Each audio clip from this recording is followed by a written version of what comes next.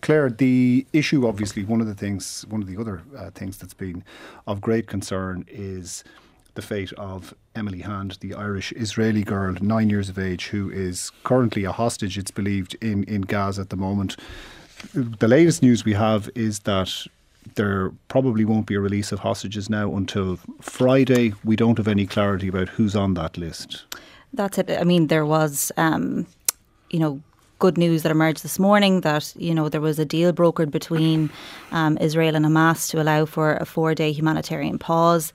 And, we were expecting that 50 Hamas hostages, mainly women and children, along with 150 Palestinian women and children from Israeli jails would be released as part of that deal.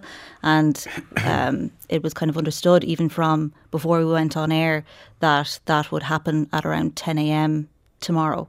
But unfortunately, it looks like perhaps that negotiations may have broken down, because now it won't be until Friday.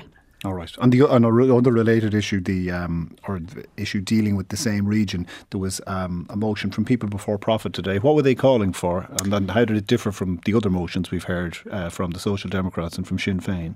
Yeah, so they were specifically calling for sanctions to be imposed on Israel and looking for us to cut diplomatic ties with Israel altogether. And they also had a line in there about Shannon Airport, and they wanted that to be closed to US military personnel who they see as supporting Israel, particularly with arms. And it calls on the government to publicly recognise that Israel is committing international crimes against humanity, and including apartheid, it says, and it's guilty of multiple breaches of international law. So obviously we saw Sinn Féin and Social Democrats come out last week. Sinn Féin looking for the government to report Israel to the International Criminal Court, and also the Social Democrats looking for the expulsion of the Israeli ambassador, which were both defeated. All right. John Cummins, the Taoiseach, has said there may well be consequences for Israel for its current course of action in Gaza. What's the government contemplating, and where is that legal advice that was called for last week by the Social Democrat leader Holly Cairns when she asked him to look into the possibility of imposing consequences, sanctions on Israel? Well, so there's a few things in there. So firstly, it is being examined. Everything from October 7th right through to the present is being examined by the prosecutor in the International Criminal Court. Ireland has committed additional monies towards that. We're a strong supporter of the International Criminal Court. But to suggest that we should cut diplomatic ties with a country, in my opinion, is the wrong approach. The very first thing that happens when you expel an ambassador from a country is there's a reciprocal expulsion of your own ambassador. We have people on the ground in Ireland, or in Gaza and in Israel, doctors, aid workers. They need to have diplomatic ties, and our country needs to have diplomatic ties, particularly at a time of conflict and vulnerability. The Irish government, I think, and the Department of Foreign Affairs have been doing Trojan work in this space to obviously have the release of Emily and many other hostages. We want to see a ceasefire. The vote on the ambassador has already happened, but Israel and the European Union, by means of an association agreement, signed up to an agreement that has a human rights clause in it. Now, it is going through the diplomatic channels to remind people of the terms and conditions of agreements they've signed up to. That's surely diplomacy. It's based on a legal international agreement. Yeah, and Ireland is very good at diplomacy, and we have to always talk to people. Like the days of shutting ourselves off and not talking to people, I think even Donnchadh would acknowledge is the wrong approach here. And, as I said, if you expel an ambassador, same happens back, and it will not yield results on the ground for Irish people, which is the most important thing. And as I said, we want to see a ceasefire here. We want to see the release of all hostages here. All right. That's the position of the Irish government, and it's been very clear. Thomas Pringle, you wouldn't answer the question about that you asked, actually, about the agreement. Sure, well, I'm going to kind of ask you the same question. The issue of the ambassador has been set to one side because that's been voted on.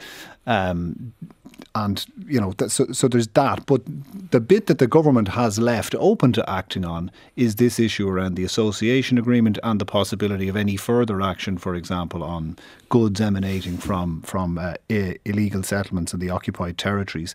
But on the association agreement, what would you expect the government to do? What case would you expect them to press in Europe? Well, I think the government should be, the association agreement clearly has clauses that says that both parties to the agreement, which is the European Union and Israel, have to respect human rights and have the basis for that. So that's in the agreement.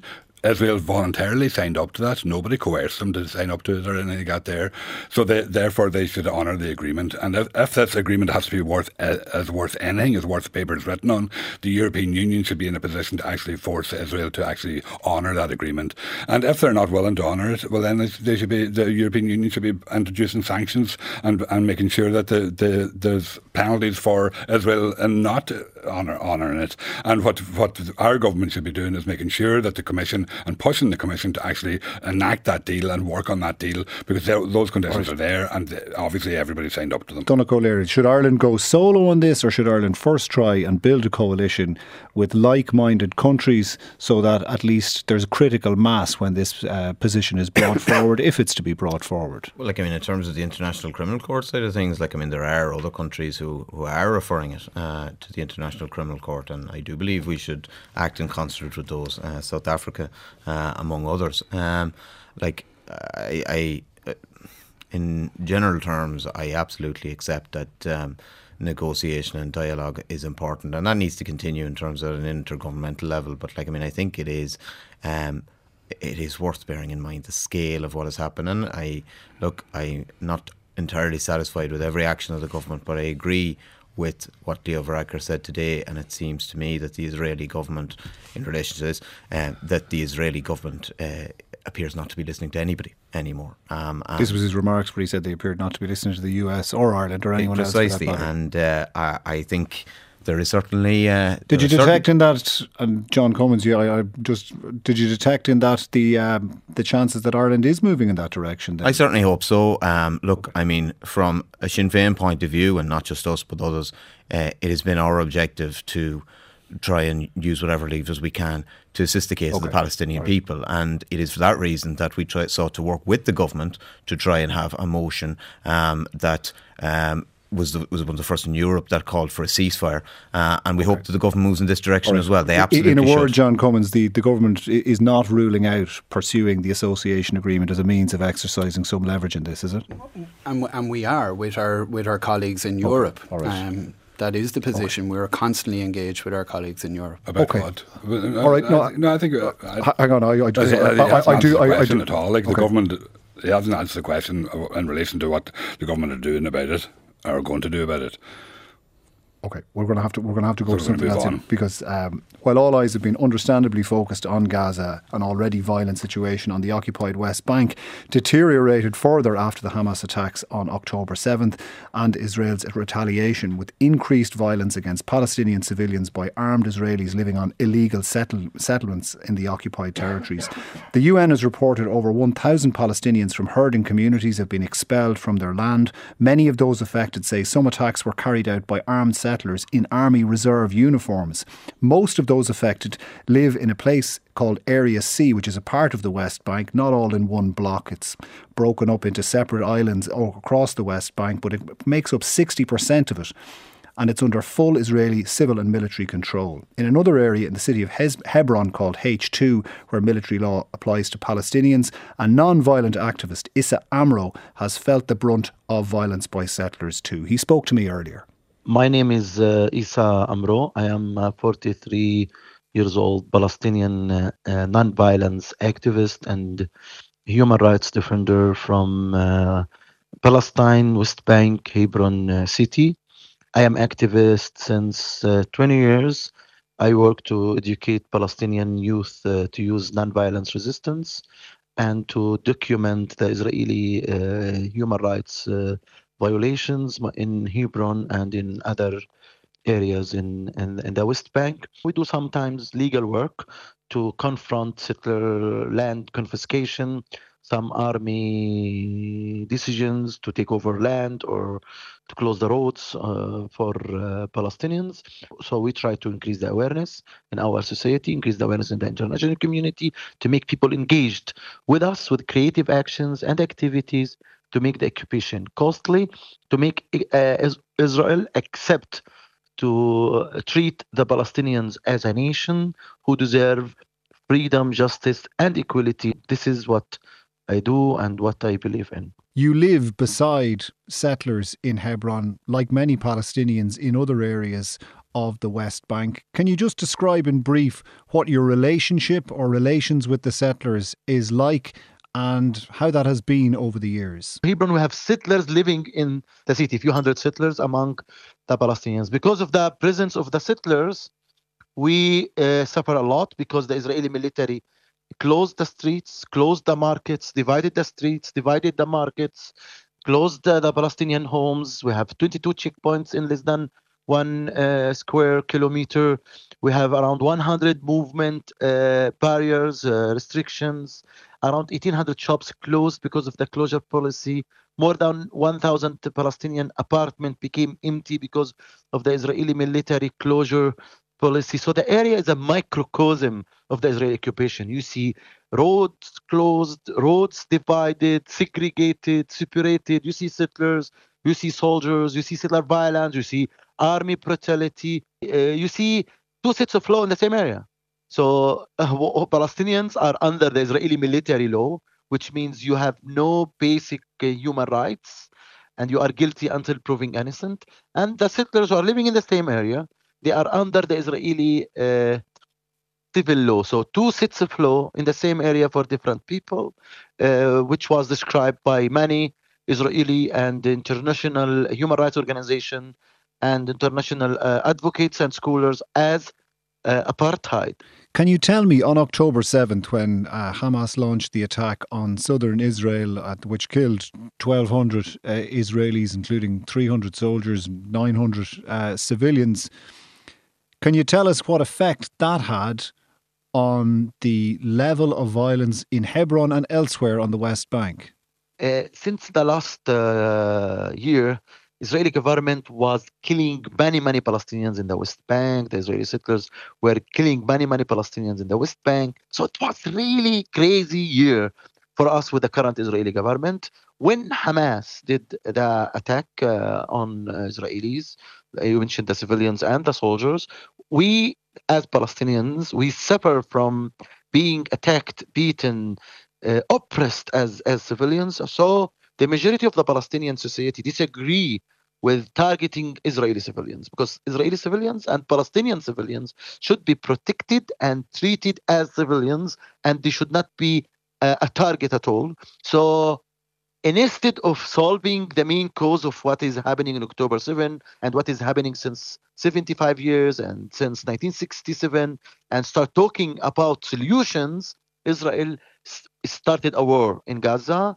killing thousands of Palestinian civilians, mainly women and children, as a kind of revenge and as a kind of, showing their power and showing supremacy, and try to show, look what we do if you attack us. On the other hand, in the West Bank, where there is no Hamas in West Bank, it's under the Palestinian security control and under the Palestinian Authority. We faced an unannounced war on us and unannounced displacement policy from day one.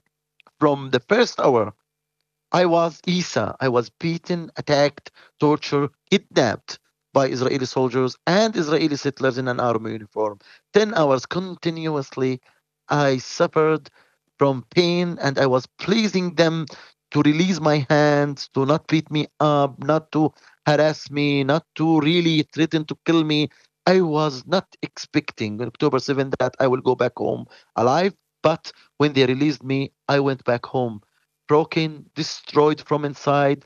I had mental pain and physical pain because of what they did to me on October 7th. From midday to midnight, 10 hours continuously. They kidnapped me in a military base. Then they sent me back home, ill, sick, needs medical treatment, but they didn't allow me 1 week in house. I was not allowed to leave. Not only me, all my community, all the checkpoints, the 22 checkpoints in H2 were closed. All the roads were closed. The families were locked in. They were attacked, beaten. Their house were raided, and settlers threatened to kill the Palestinian families. And they shot many Palestinians in the street, to the point that Israeli occupation in West Bank killed more than 200 Palestinians. Many of them were killed without any excuse, and few of them were killed directly by Israeli settlers in civilian uniform, and they acted as a war, and they divided the West Bank. They closed all the checkpoints in the West Bank. They prevented Palestinians to move from one city to another, from one town to another, and they started targeting Area C. Settlers, group of settlers go to Palestinian houses, Palestinian construction, any Palestinian compound. They attack the compounds, they burn the houses, they attack Palestinians to scare them to leave. I was threatened many times that if I don't leave the house, I will be killed by the soldiers and by the settlers. The same with many Palestinian families, the same with many Palestinian people in Area C. And at the same time, we had no protection from the Israeli military, and nobody's talking about us. Then the army evicted me from my house. Imagine that. They punished me for receiving an Israeli peace activist and international journalist. They punished me to expel me from my house for 16 days. And I went back after my lawyer went to the Israeli Supreme Court, and we managed to win, because how come they do that to me? And it was so scary to come back. And after I came back, I was attacked. I found my house being vandalized by the soldiers. They damaged my furniture, my belonging in the house and outside the house. Just finally then, because you mentioned there the situation in Area C. For listeners who don't know, Area C is 60% of the West Bank. It's under full Israeli civil and military control. Palestinians who live there are currently under extreme pressure. There have been a number of expulsions of families and an uptick in violence against Palestinian civilians by settlers in Area C. From your knowledge of what's going on there in perhaps the nearest area to you, which I think, if I'm not wrong, is the South Hebron Hills, what is the situation typically for Palestinians there at the moment since October 7th? A few communities left because of settler violence, and they face day and night attacks from the Israeli soldiers and from the Israeli settlers, and they are divided, isolated from the whole world. They are alone now. Many of them don't have enough water. Many of them are starving without enough food. Their sheep are starving, and they are really under daily violent attacks from the Israeli soldiers and from the Israeli settlers, and they're really facing an eviction policy announced and unannounced in that area. And when you say their sheep can't get food, when you say they can't access water, they can't access electricity, just explain why not. Because the Israeli army closed the roads. Israeli settlers, they cut the water pipes. The Israeli settlers even damaged their water tanks, where they collect water and keep the water. They attack their sheep. They don't allow them to raise the sheep, take the sheep to the land to eat the grass. They attack their sheep, and they killed many, many, many sheep. And themselves, they are not allowed to leave their homes.